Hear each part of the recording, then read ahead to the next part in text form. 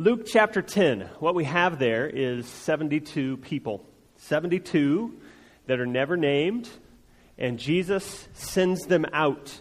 A chapter before this, in chapter 9, Jesus has sent the 12 disciples out. We do know their names, right?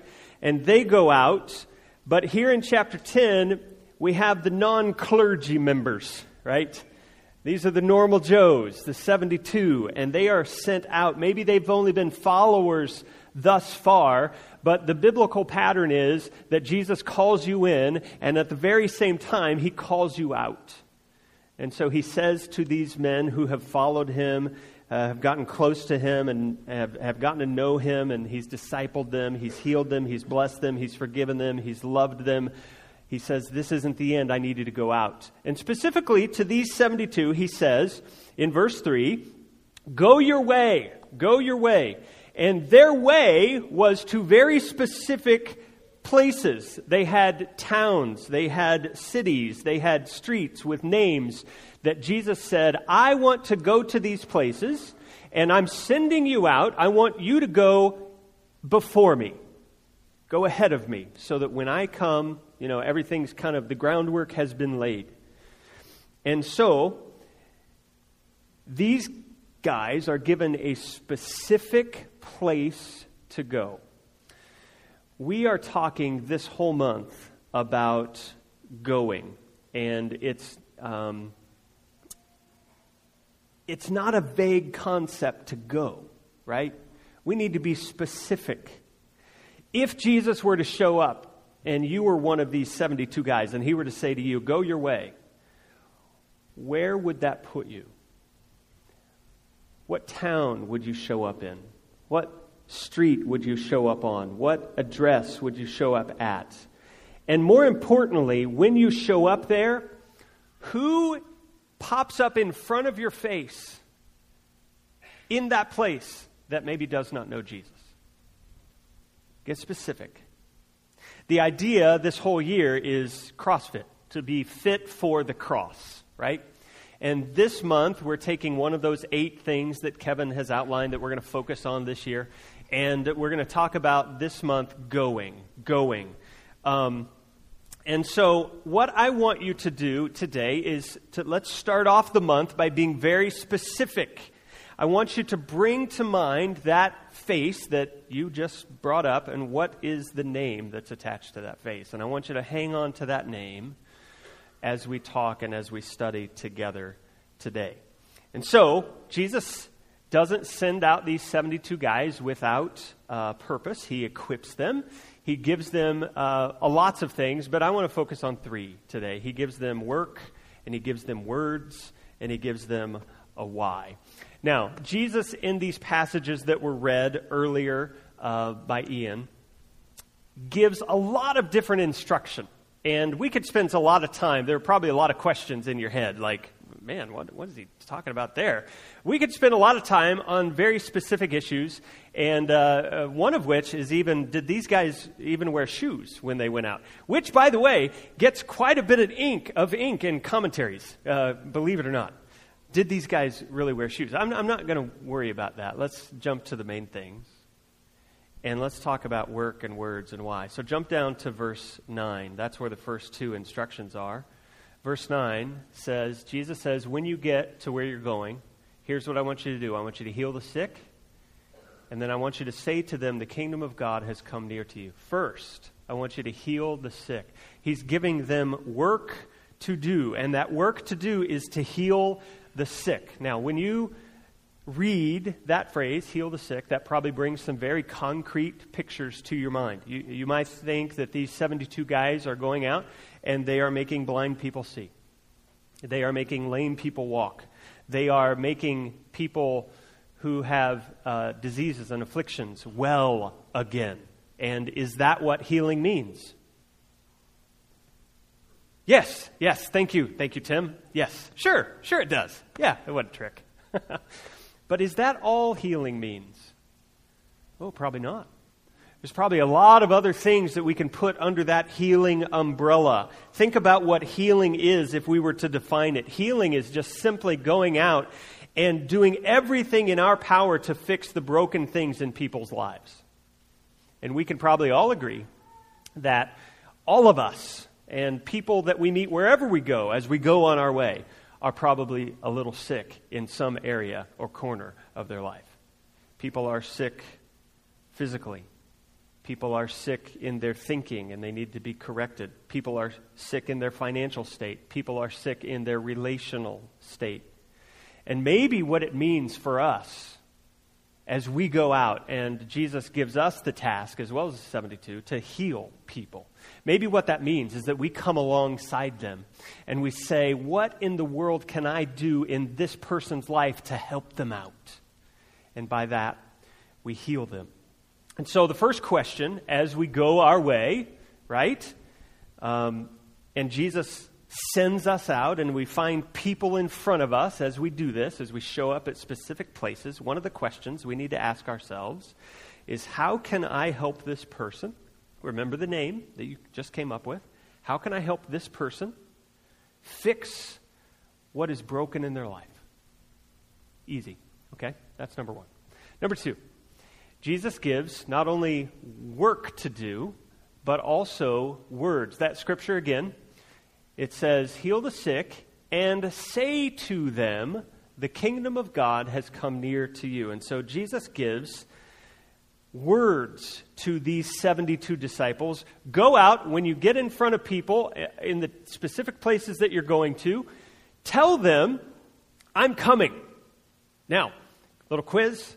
As Jesus was talking here, was this before the cross happened or after? Anybody want to take a stab at that? Before, yes. Yes, very good. Before. The message before the cross is a little different than the message after the cross. And the message after the cross we can find in the book of Acts. We've spent a whole year studying the book of Acts. If you remember way back in chapter 1, Jesus is there with his disciples in the first chapter of Acts, and more than likely these same 72 guys are a part of that mix. I have no reason to believe that they're not. The disciples are there. Jesus is getting ready to ascend, and he says to them, here's what I want. I want you to be my witnesses in Jerusalem and in all Judea and Samaria and to the ends of the earth. And the implication is, as you go your way, here's the message. Now, there's an interesting study that you can do if you track this word witness throughout the book of Acts. And if you do, you'll find that it happens about 20 times. And the vast majority of those times, there's another word that pops up in relation to this word witness. I'm going to give you 4 examples out of the 20. And let's see if you can connect the dots here, okay? Peter in Acts chapter 2 says, this Jesus God raised up, and of that we are, say it together, witnesses. Yes, Acts chapter 3. And you killed the author of life, whom God raised from the dead. To this we are witnesses. Acts chapter 10. And we are witnesses of all that he did, both in the country of the Jews and in Jerusalem. They put him to death by hanging him on a tree, but God raised him on the third day and made him to appear. One more, Acts chapter 13. But God raised him from the dead, and for many days he appeared to those who had come up with him from Galilee to Jerusalem, who are now his witnesses to the people.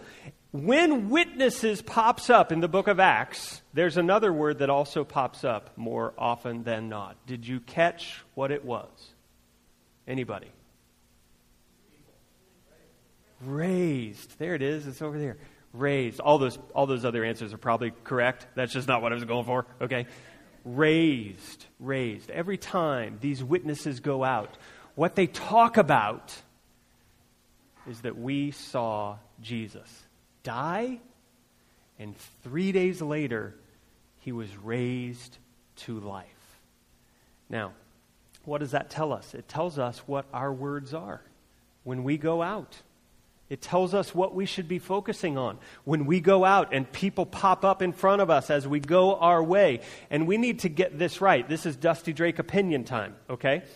I think that we get close, but we don't often get it right. And we get close by saying things like this: Come meet Jesus. He did so much for my marriage. Come meet Jesus. I was healed. I had cancer. Now it's gone. I was praying to Jesus. Come meet him. He made a difference in my life. Come meet Jesus. Because I can guarantee you, if it weren't for him, my life would be in shambles. He changed my life so much. I want you to meet that Savior too. Now, are all of those things valuable things to say to other people? Absolutely. But are they the core of Christianity? No. I have this cartoon that's been in every office of mine since I started ministry. And these are Christians in the Colosseum. And there's 4 of them. And it says, today's event, feeding Christians to lions. Okay? And I'll read the caption for you because you're not going to be able to see it. There's a teenager in the back and on the left. Okay? And he speaks. He's chained to a rock. And he says this. Marcus said, do you want to join the youth group? We do lots of fun stuff. And I said, sure, what do I have to lose? Humorous, right? Why is that humorous to us? It's because nobody in their right mind, nobody would allow themselves to be chained to a rock and stay there for a chance to play some youth group games on Sunday night. No matter how much fun Stomp the Balloon is, you're not going to die for it. But yet, in the first century, we have example after example after example of Christians refusing to move from the rock that they were chained to, although they had every opportunity to. They refused. Why? Because of the resurrection. They witnessed the resurrection. They said, I'm not going to deny what I saw with my eyes, the resurrection. That's our message. That's the gospel. That's what we go out and proclaim, the resurrection. It's a history-changing event that will affect everyone's life. And so the question, as we go our way, and as Jesus sends us out and we find people in front of us, remember that name you came up with, what name is in your head? As they pop out in front of you, here's the second question. How can I help this person know about the resurrection of Jesus? How can I help this person know that he lives, that he died and he lives again, and that fact has made a difference in my life and it will in theirs too? These 72 go out with work to do and words to say, and then they return from their mission. I'm going to put verses 17 to 21 up, and these are kind of the most important verses that are going on in this text. It says the 72 returned with what? Joy, saying, Lord, even the demons are subject to us in your name. And he said to them, I saw Satan fall like lightning from heaven. Behold, I have given you authority to tread on serpents and scorpions and over all the power of the enemy, and nothing shall hurt you. And all of those words just kind of give us a weird, kind of, I don't know what's going on there kind of feeling. Okay, so what's going on here? The most important instruction Jesus gives them is found in these verses, and it's the why. The why. He gives them words, he gives them work, he gives them the why. And there are 2 different takes on these verses, and I believe that they can both be valid simultaneously. They go hand in hand. And the first way to interpret these verses is that the disciples come back, and they say, look, we drove out demons. And the emphasis is, look at what we did. Look at what we did. Emphasis on did. I mean, amazing. We drove out demons. Let me let you in on a little secret. In chapter 9, when Jesus sends the disciples out, there's one thing that they couldn't do. Anybody want to take a guess as to what it was? Drive out demons. There it is. The disciples, the 12 guys that are closest to Jesus, could not do this. But these guys, we don't even know their names. They come in, they say, we drove out demons. How astounding is that? And it was like, have you ever been one of those projects where you get done with it and just the magnitude and the outstandingness, that's not even a word, of it, just makes you like, how was I even a part of that? How did we accomplish that? And it's exciting, but it humbles you at the same time. And I think that's where the 72 were. They're amazed. They're a part of something inexplicable. They're humbled. And Jesus' response to that, I saw Satan fall like lightning from the sky.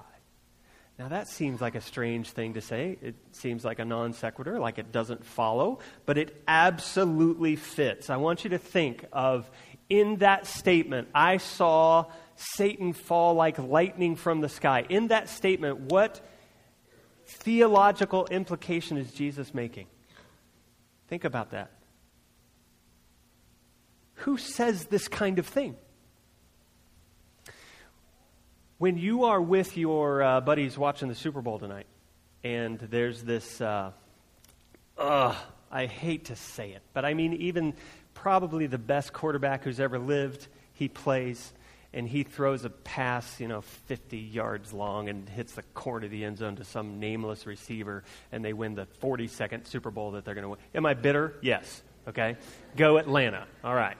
When he does that, right, is one of your buddies going to turn to you and say, well, you think that's something? I saw God throw once. Threw Satan right out of the stadium. No, you're not. Your buddy's not going to say that. Why? Because that's what an insane person says, right? That's what happens. And yet, here's Jesus. I saw Satan fall from the sky like lightning, from heaven like lightning. What is he saying? He's saying, I was there. I am God. And not only that, but he's also implicitly saying and exclaiming specifically, I have authority and power over every evil in the universe. And so when you go out in my name, you're going out in the name of the Creator, in the name of the person who has power over every evil. And that's why all this talk about snakes and scorpions and all that. And so it shouldn't surprise you when you're able to do incredible things and drive out demons and heal people and fix their lives. That should not surprise you because you're going out in my name. I have authority over all of that. Right? Every headline I see nowadays when I log onto my computer can be boiled down to this. Every one of them. How can we fix the evil in our world? Right? However people define that, that's how I can boil them down. And here's Jesus in Luke chapter 10, kind of raising his hand. He's over in the corner saying, hello, I'm the answer. I have the answer to all of the evil in the world. And we get the privilege of taking that news to whoever pops up in front of us as we go our way. Now, in these verses also there's a warning and a command. In verse 20, down at the bottom, he says, do not rejoice in this. In other words, don't rejoice that you're going out and doing all this great stuff and you have power over demons. Don't rejoice in that. And that brings us to the second take on these verses. The second way to interpret these verses is that the disciples come back and they say, look at what we did. The emphasis on we, right? And so this is a colossal pounding of the chest. It's like, hitting the 3 at the end of the game in somebody's eye and, doing this the whole way down the floor. And so you can see how that's happened. The 72 are swapping war stories. They're all back from their mission, and they're saying, we drove out, we did this and this and this, and they're all high-fiving, and they're chest pounding each other, and they're starting the, I believe that we just won chant, right? And Jesus says, in response, hey, I saw Satan fall like lightning. Be careful. And the implication is immediately clear, right? He's saying, guys, hold on.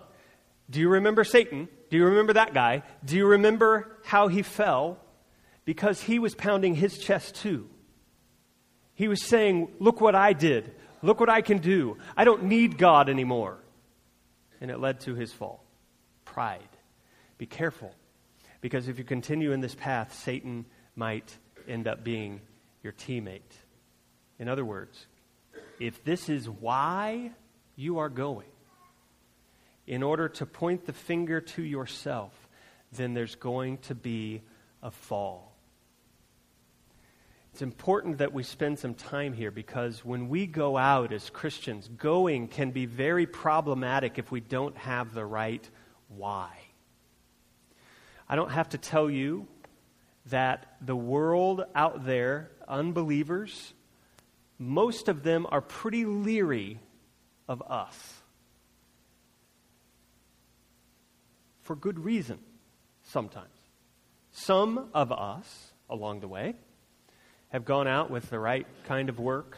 We're legitimately trying to help people. We've gone out with the right words. We're telling them the right thing, pointing them to Jesus.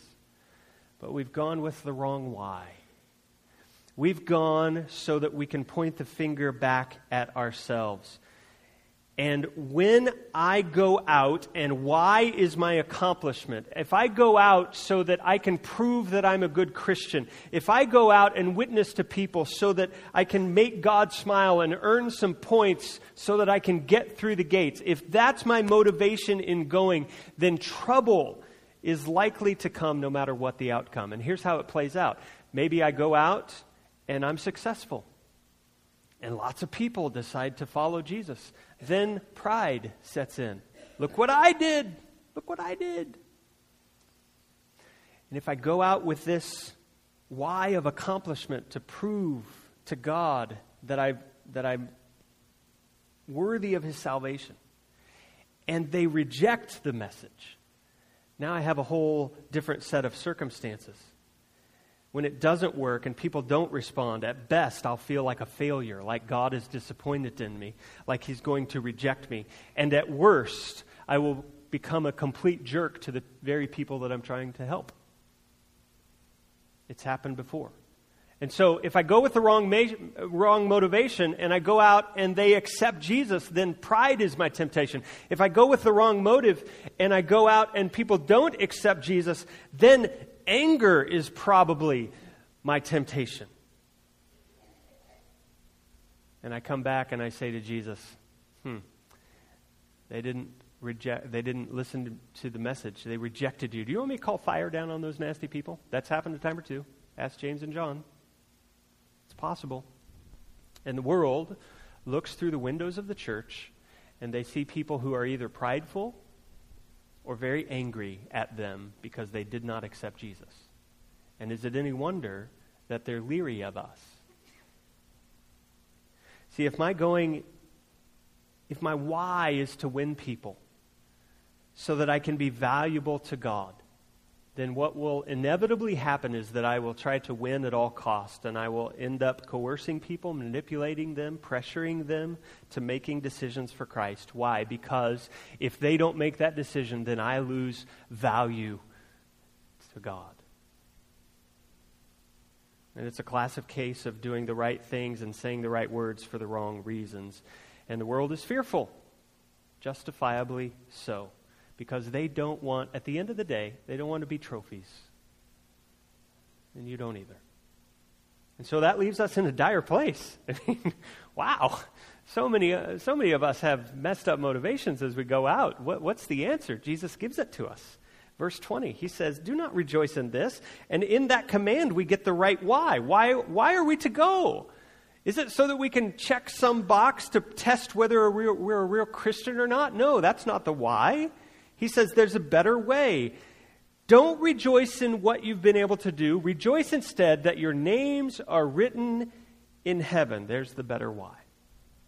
Have you ever had your name written somewhere? Back when I was growing up, in my generation, it was a big deal to have your name written in the paper. Anybody? Had your name there a couple times?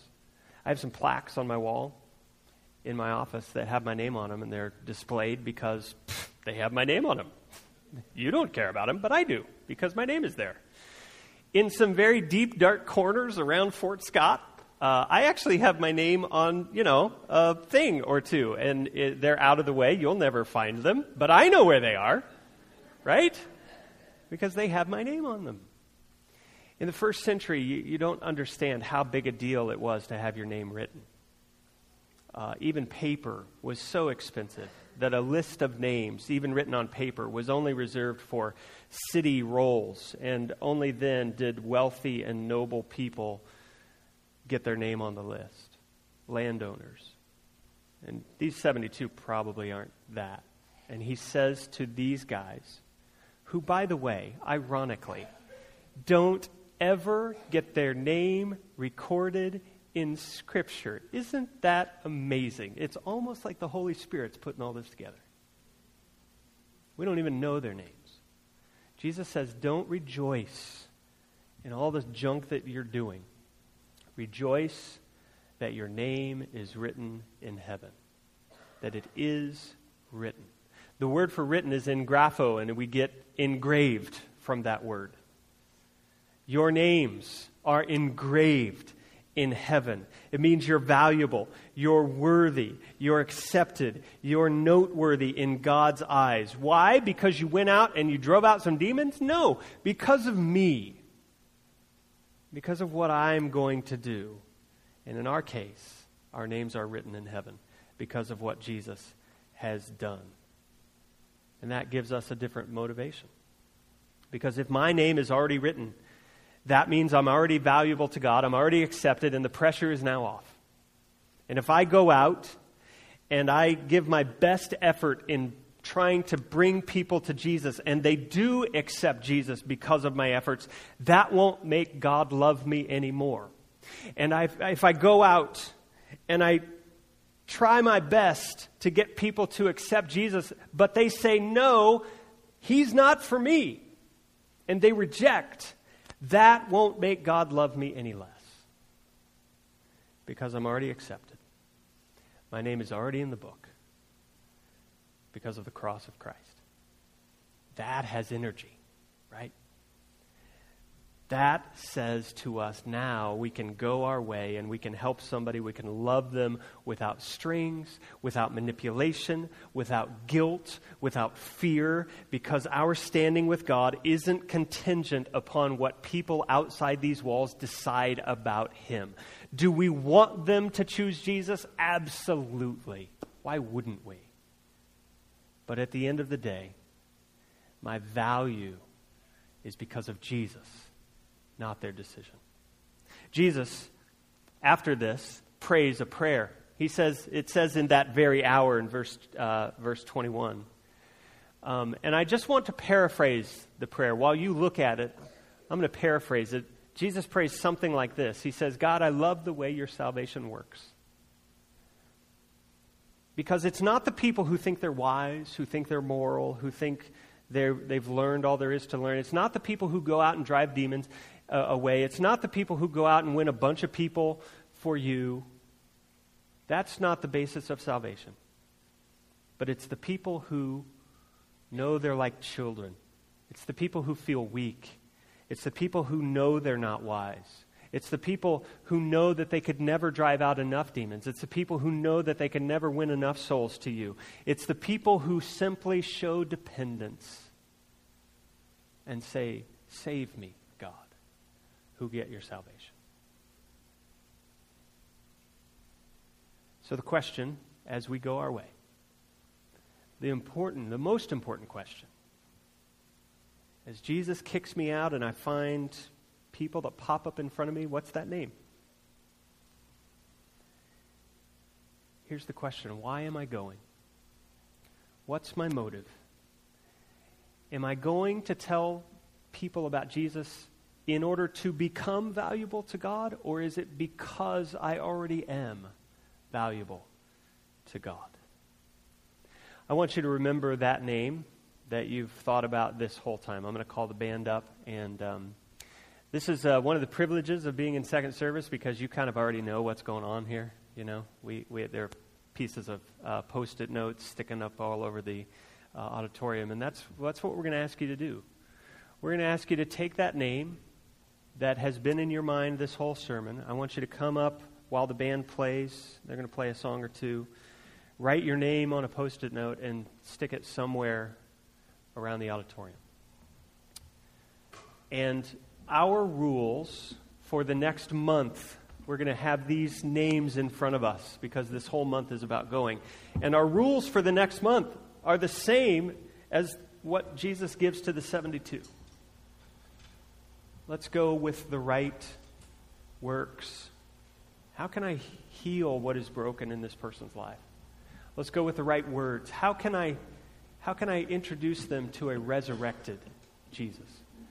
And most importantly, let's go with the right why. Let's go because I've been given grace undeservedly, and I want to give what I've found. I don't have any agenda. There aren't any strings. And no matter what they decide, I will keep loving them. So, I want you to stand. And one thing about these Post-it notes, they're stuck together. There's a side to write on each side, and then they stick together and they pull apart. Okay, so that's the long and short of the Post-it notes. And if you have nimble fingers and you can help peel those apart while people come and write, I would encourage you to help other people by separating them. There really nobody here that doesn't have a name in their head. And so we fully expect that everybody will come, if you're physically able, and write a name. And you could draw a name for privacy's sake. If you want to write initials, that's fine. You want to do a little quick pencil drawing, that's fine. Whatever. Symbol. You know who that person is. And would you come? Let's pray. Father, I thank you that you have given us the greatest message in the world. It's the message that it's the solution to everything. But people will not know that message unless we go. And Father, we need to go the right way. Would you help us to find our worth and our value in you so that we can go and we can love people unconditionally. And it's in that spirit that we write names and we keep them before us for the next few weeks in this place. And it's in Jesus' name we pray.